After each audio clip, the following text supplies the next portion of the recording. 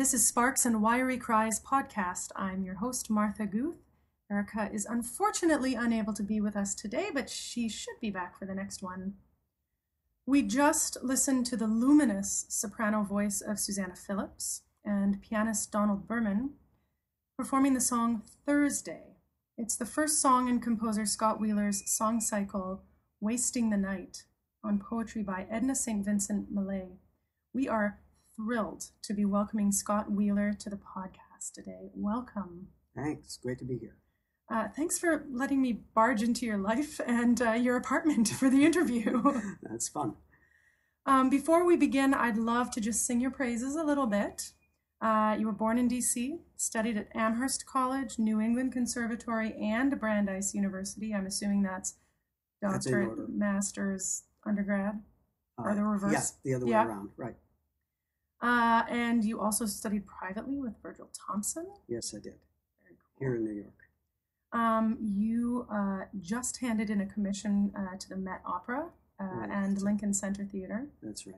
But you've also been commissioned by groups like the Mirror Visions Ensemble, the Marilyn Horne Foundation, Concert Artists Guild. There's tons and tons. You've also won awards and commissions from the Guggenheim Foundation, the Kusevitsky Foundation, the National Endowment for the Arts, Tanglewood. It just goes on and on. I think suffice to say, everybody loves you. Thank you. So the recording that we're listening to comes from a Naxos recording called Wasting the Night.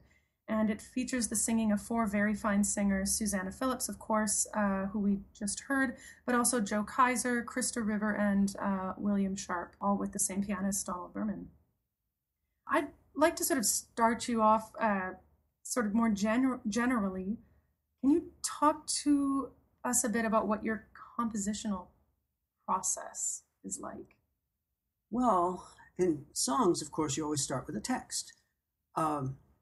Often you start with a commission, that is, somebody who wants to sing the song. And in the case of Wasting the Night, that was certainly the case. It was actually a program by a modern music ensemble called Alia 3 in Boston, based at Boston University. And they were doing an evening of cabaret songs. And they wanted to do Kurt Weill and other older cabaret material and commission some new ones. So they asked me about it. And I thought, well, I don't know what to do about the Kurt Weill kind of thing. My music doesn't feel like that. I love Kurt Weill's music, but somehow I couldn't find any text that would talk about how boring it is to be a prostitute in Berlin or something. But I thought instead maybe what we could do is look at texts. The reason I liked the Millay is that they felt much like a kind of American cabaret that I associate with Mabel Mercer and Blossom Dearie. These people who are not really singers. You don't go to Mabel Mercer or Blossom Dearie to hear the most beautiful notes, but to hear the most interesting words and the most nuanced, somewhat sardonic view of love done in an intimate theatrical setting. And I said, well, that's cabaret that I could get involved with. And that's why, as you hear on Thursday, the sort of sardonic quality of the love affair there. Yeah. So the process in this case came from, first of all, it was going to be cabaret. So second, I found the Millay. And then I said, all right, but what kind of accompaniment? And I was really thinking about my teacher, Virgil Thomson, in a way, and some of the most, what he would call functional accompaniments. Minimal, not in the sense of repetition, but in the sense of as few notes as possible. And as a accompanist of singers myself in daily life and teaching and just general coaching, I often find myself reducing what I'm doing so that I can better listen to the singer. I reduce what I'm doing. I don't play a lot of fills, a lot of fancy right hand stuff. I give them basically what's in the left that they need for their basic rhythm and harmony, and highlight what they're doing so that I can hear in the studio and I can advise them on what I'm listening to. And that habit turned up in the way I handled the accompaniment writing for a song like this. So it's pretty sparse. Wonderful. So, but when you set text, do you ever think about what the poet would have liked, or does it just become an entirely new piece or a Well, new interpretation? Always hope the poet is going to like it. I mean, in this case, it doesn't matter, But I guess. the poet wasn't around. I had cut this if you like, but I've got a great anecdote. I once spoke on the phone to Louise Gluck. I wanted to set some poems of Louise Gluck, and I discussed my different ideas for them, and she was very non-committal about what I was doing, and I said, well, I want to make you happy, and she said, I've only been made happy once or twice in my life. So I said, okay, all right. We don't try to make poets happy. What we're doing is we're translating their work into another language. They're quite capable of reading their own works. Thank you very much. We are capable of reading their own works. But once you set it to music, you are turning it into something else just as thoroughly as any other artistic transformation of a play into a film, of a film into an opera, so that it becomes something of its own. What I do think is that I am more interested in poems that leave a little bit of space, that don't require 5 readings before you know even basically what must be going on, that are puzzle poems in that way, and many, many modern poems and that work a little bit that way. Even older poems do that. There are John Donne poems that work like that. That are, you have to keep the struggling. metaphors are so difficult. Yes, yeah. So you have to really struggle to get them. So for a song, it's nice to have one where the meaning is right out there on the surface. This came up when I first started working with Virgil as a teacher. I immediately brought him an Auden poem that I wanted to set, and he said, oh, these young composers, they always want to set Auden. I don't want you to set that. And he handed me a bunch of lyrics, a volume of lyrics of 16th and 17th century English lyrics. And he said, the problem with the modern poets is they don't say what they mean.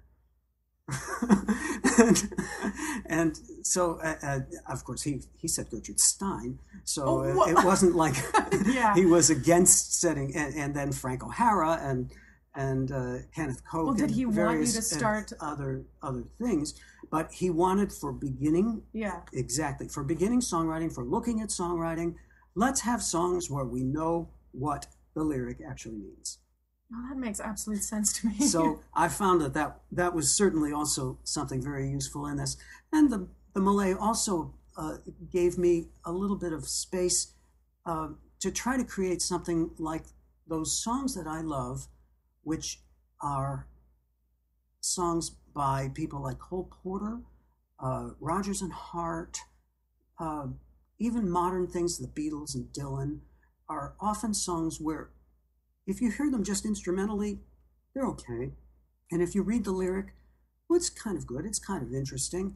But when you combine the two, it makes something, the synergy of the words and the music makes something that is totally treasured. That these are things that I treasure more than almost anything else in musical life, even great, great musical accomplishments.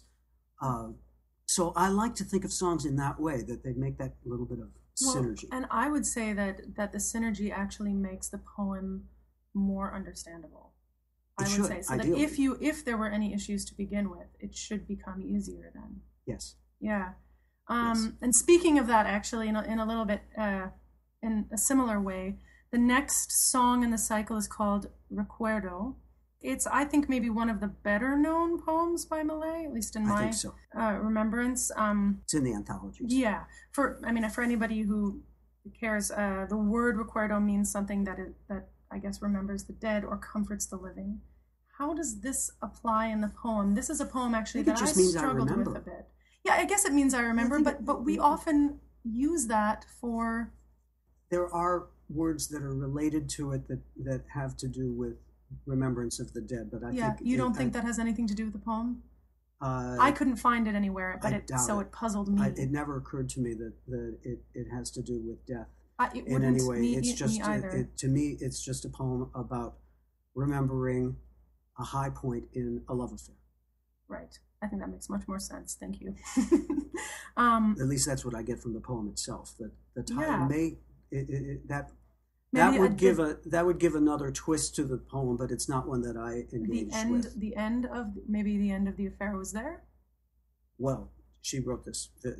The fact that it's called Remembrance, it implies or the death of the affair. I don't know. The affair is definitely. This is definitely in the past for her. Yeah. I mean, maybe metaphorically speaking, it could be. This isn't. I can't wait to see you again tomorrow and do this again. No, not at all. We actually have a recording of Edna St. Vincent Millay reading her work. I'd love to just compare and contrast the two, if I may. Here she is reading Recuerdo, and we'll segue right into the performance by Susanna and Donald right afterwards. We were very tired. We were very merry. We were very tired. We were very merry. We had gone back and forth all night on the ferry. It was bare and bright and smelled like a stable. But we looked into a fire. We leaned across a table. We lay on a hilltop underneath the moon, and the whistles kept blowing, and the dawn came soon. We were very tired. We were very merry. We had gone back and forth all night on the ferry, and you ate an apple, and I ate a pear, from a dozen of each we had bought somewhere. And the sky went wan, and the wind came cold, and the sun rose dripping, a bucket full of gold. We were very tired. We were very merry. We had gone back and forth all night on the ferry. We hailed, "Good morrow, mother," to a shawl-covered head, and bought a morning paper, which neither of us read. And she wept, "God bless you," for the apples and pears. And we gave her all our money but our subway fare.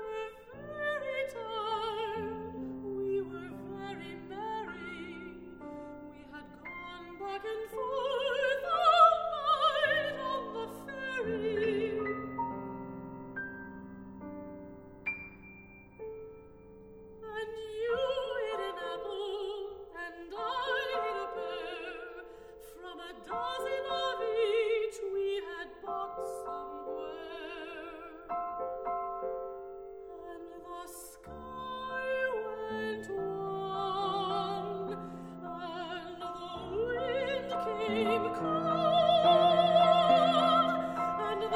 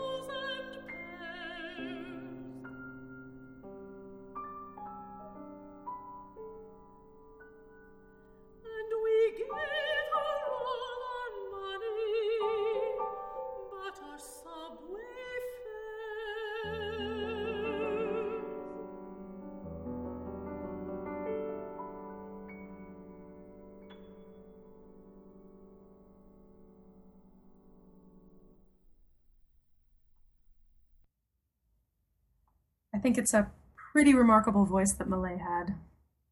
It's very interesting. I had never heard it before.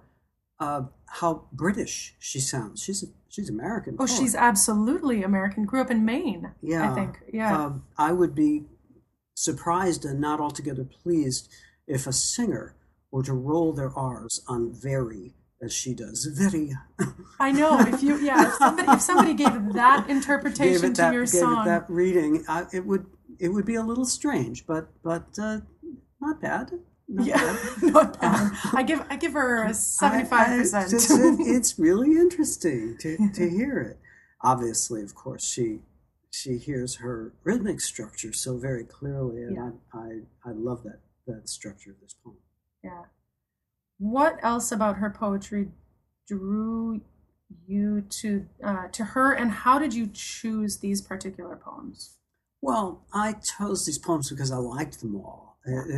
First of all, basically, I enjoyed reading them. I enjoyed kind of singing through them and imagining putting somebody up on stage, declaiming them or sharing them with an audience. And then naturally, they fell into the range of the birth and death of a love affair, a little 5-part story. So that was how they ended up getting organized. I had an early setting that I had tried of I Shall Forget You, which is the third one in this set. I shall forget you presently, my dear. There's a particular line in it about lies, about if you entreat me with your loveliest lie, I shall respond you with my favorite vow. It reminded me actually of a song by, of all people, Andre Previn. Andre Previn has a song called It's Good to Have You Near Again, and the lyric is written by his then wife, Dory Previn. And it begins, in somehow a reference to the Millay, or maybe she didn't even know the Millay, she just did it. She said, it's good to have you near again. It's pointless to disguise how good it is to hear again your sweet, familiar lies.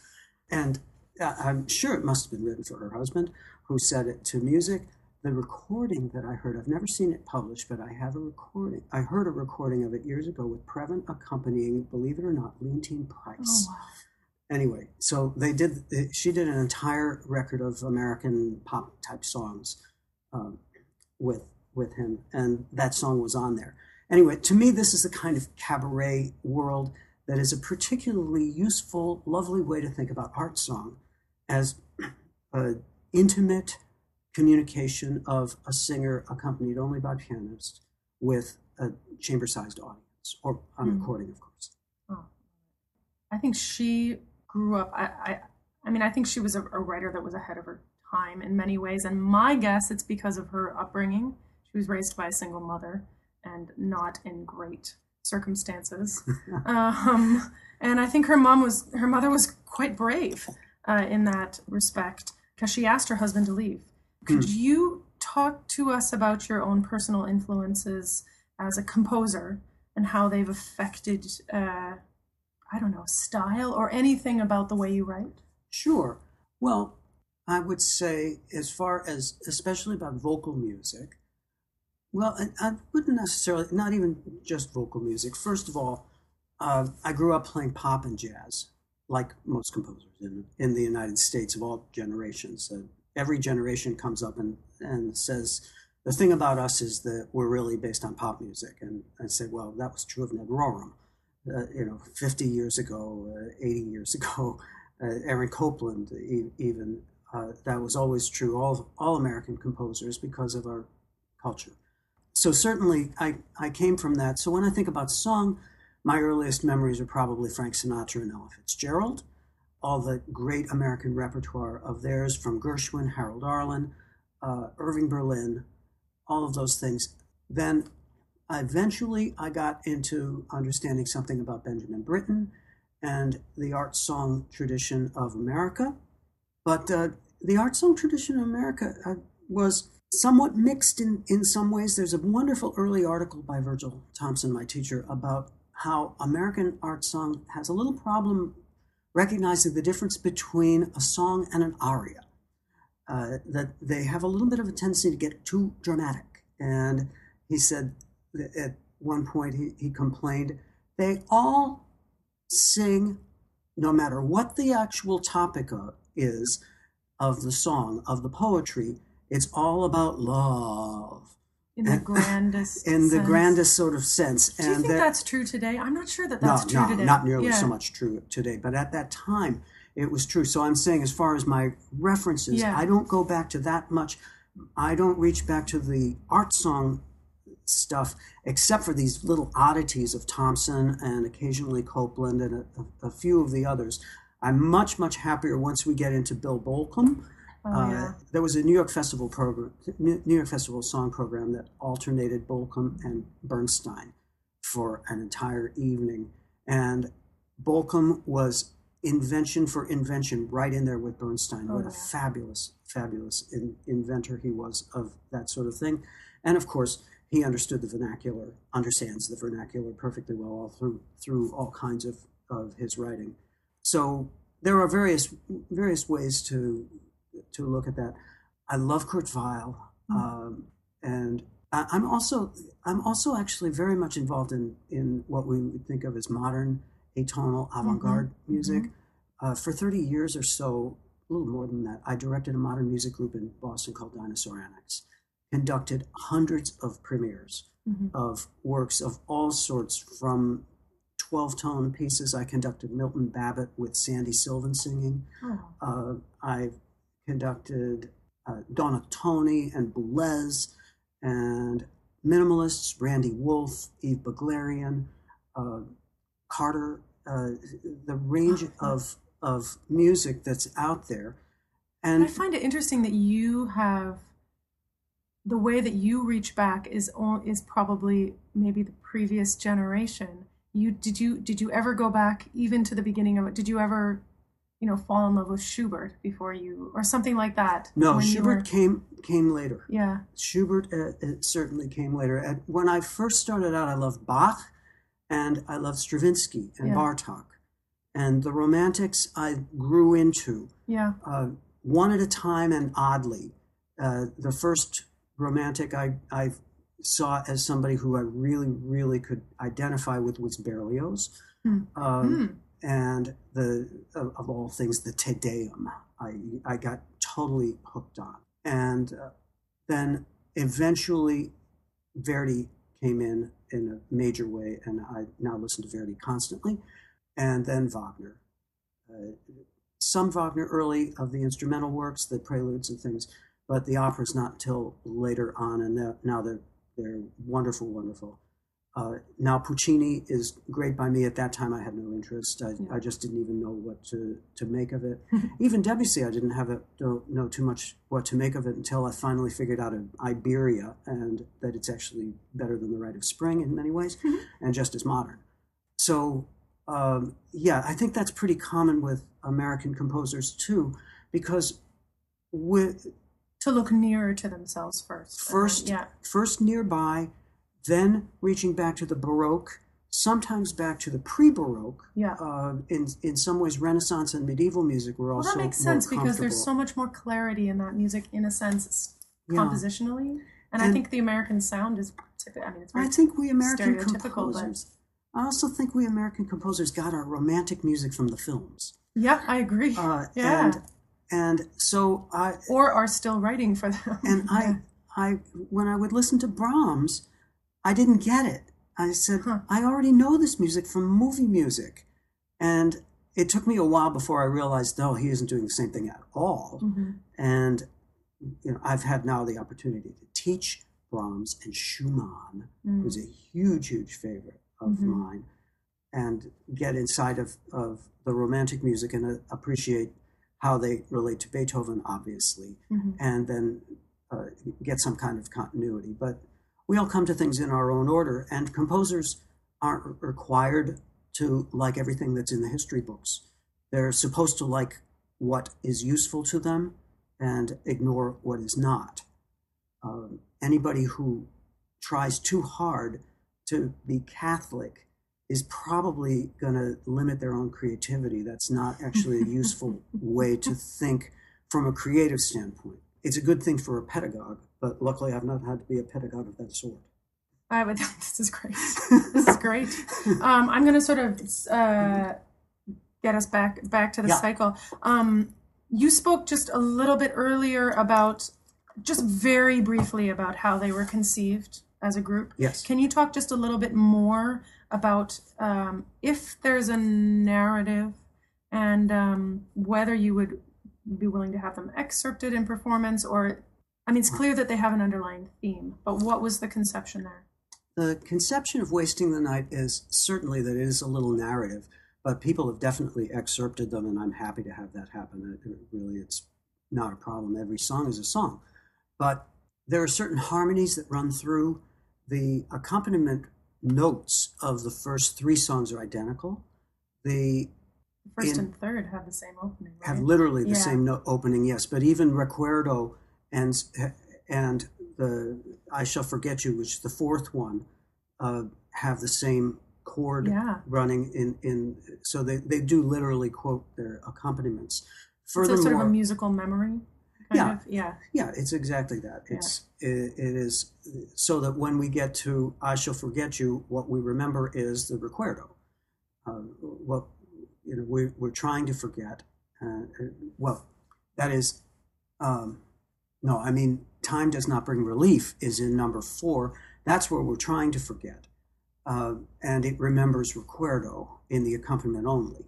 The other thing that it does is that the piano part up high quotes the melody of I Shall Forget You. So that's a little bit of an opera technique or something like that, where the voice goes into something like recitative down in a low register, and the melody is covered by the piano up a couple of octaves, remembering the last song, which was a confidence that we would be forgetting the person, and the song that we're singing at the moment is of the situation that we're not able to forget. What I really love in the last couple of pieces is this sense of apathy, I guess, that she creates towards a present partner, and longing, that sort of balance between what you can't have and what you have at the moment. Right. Right. And the I last think you song, really, The last song is called Betrothal. Yeah. Which is an extremely ironic title, as she admits that she's in love with somebody else, even though she's agreeing to marry this guy. And the apathy, or her willingness to just shut down her feelings and go on in some way. And she prefers that to, as she says, rather than waste the night in wanting a cruel, dark head. And that's the title of the set, is Wasting the Night, because we do waste the night constantly. That's just the human condition of all of us. And, I've been happily married for many years. And when this set was first premiered, my wife looked at me and said, "Is there something you're not telling me?" Oh my gosh. I said to her, "Excuse me, we never forget these things. It can be completely in the past. All of us have access to these feelings. You get into a poem like this, and we have total access to it emotionally at any time. There's no problem in doing that. Yeah. You don't have to worry about the present, but it's certainly this vivid memory." Of course. I would love to have a listen to all 3 of these songs in a row to get a good sense of the continuity. Here once again, Susanna Phillips, Donald Berman.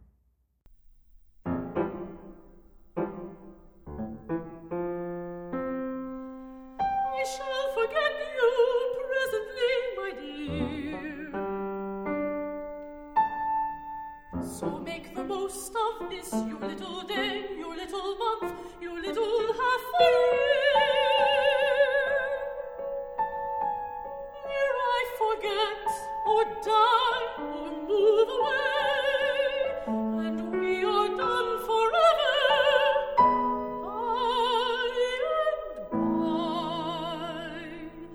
I shall forget you, as I said, but now, if you entreat me with your loveliest lie, I will protest you with my favorite vow.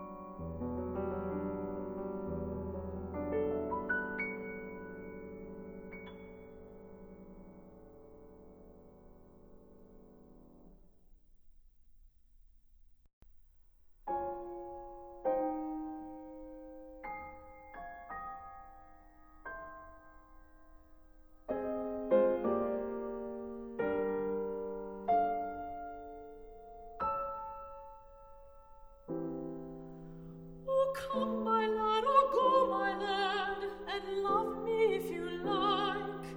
I shall not hear the door shut, nor the knocker strike.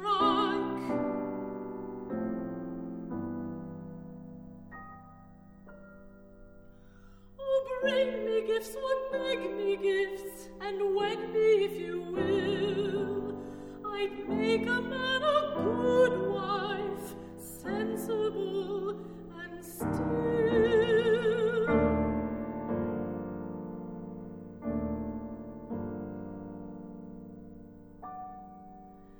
And why should I be cold, my lad? And why should you repine? Because I love a dark head that never will be mine. I might as well be easing you as lie alone in bed and waste the night in wanting a cruel dark head.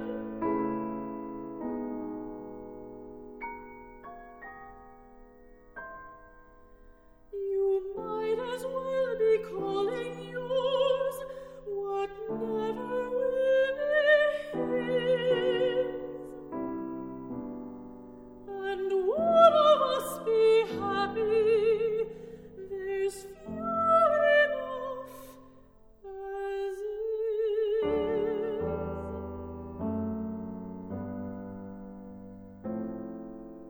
There's few enough as is.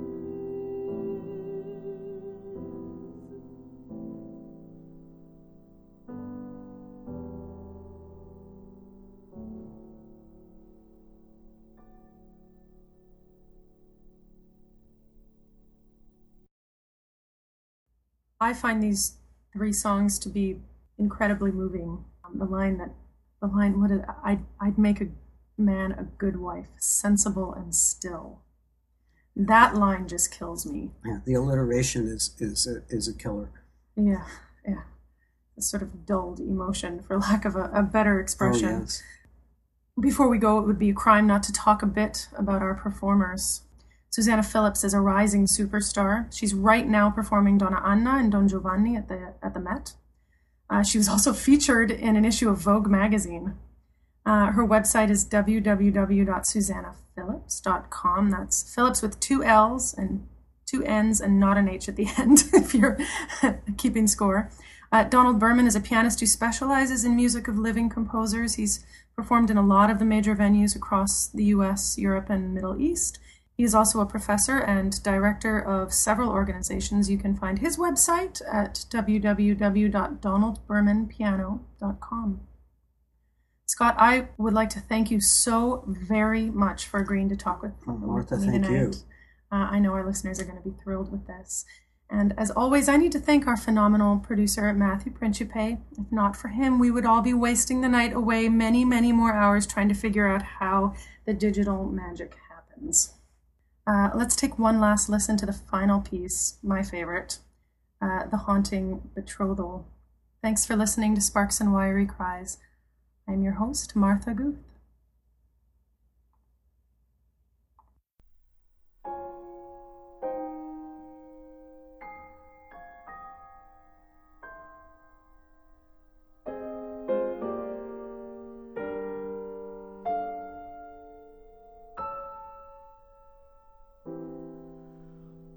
Come, my lad, or go, my lad, and love me if you like. I shall not hear the door shut, nor the knocker strike.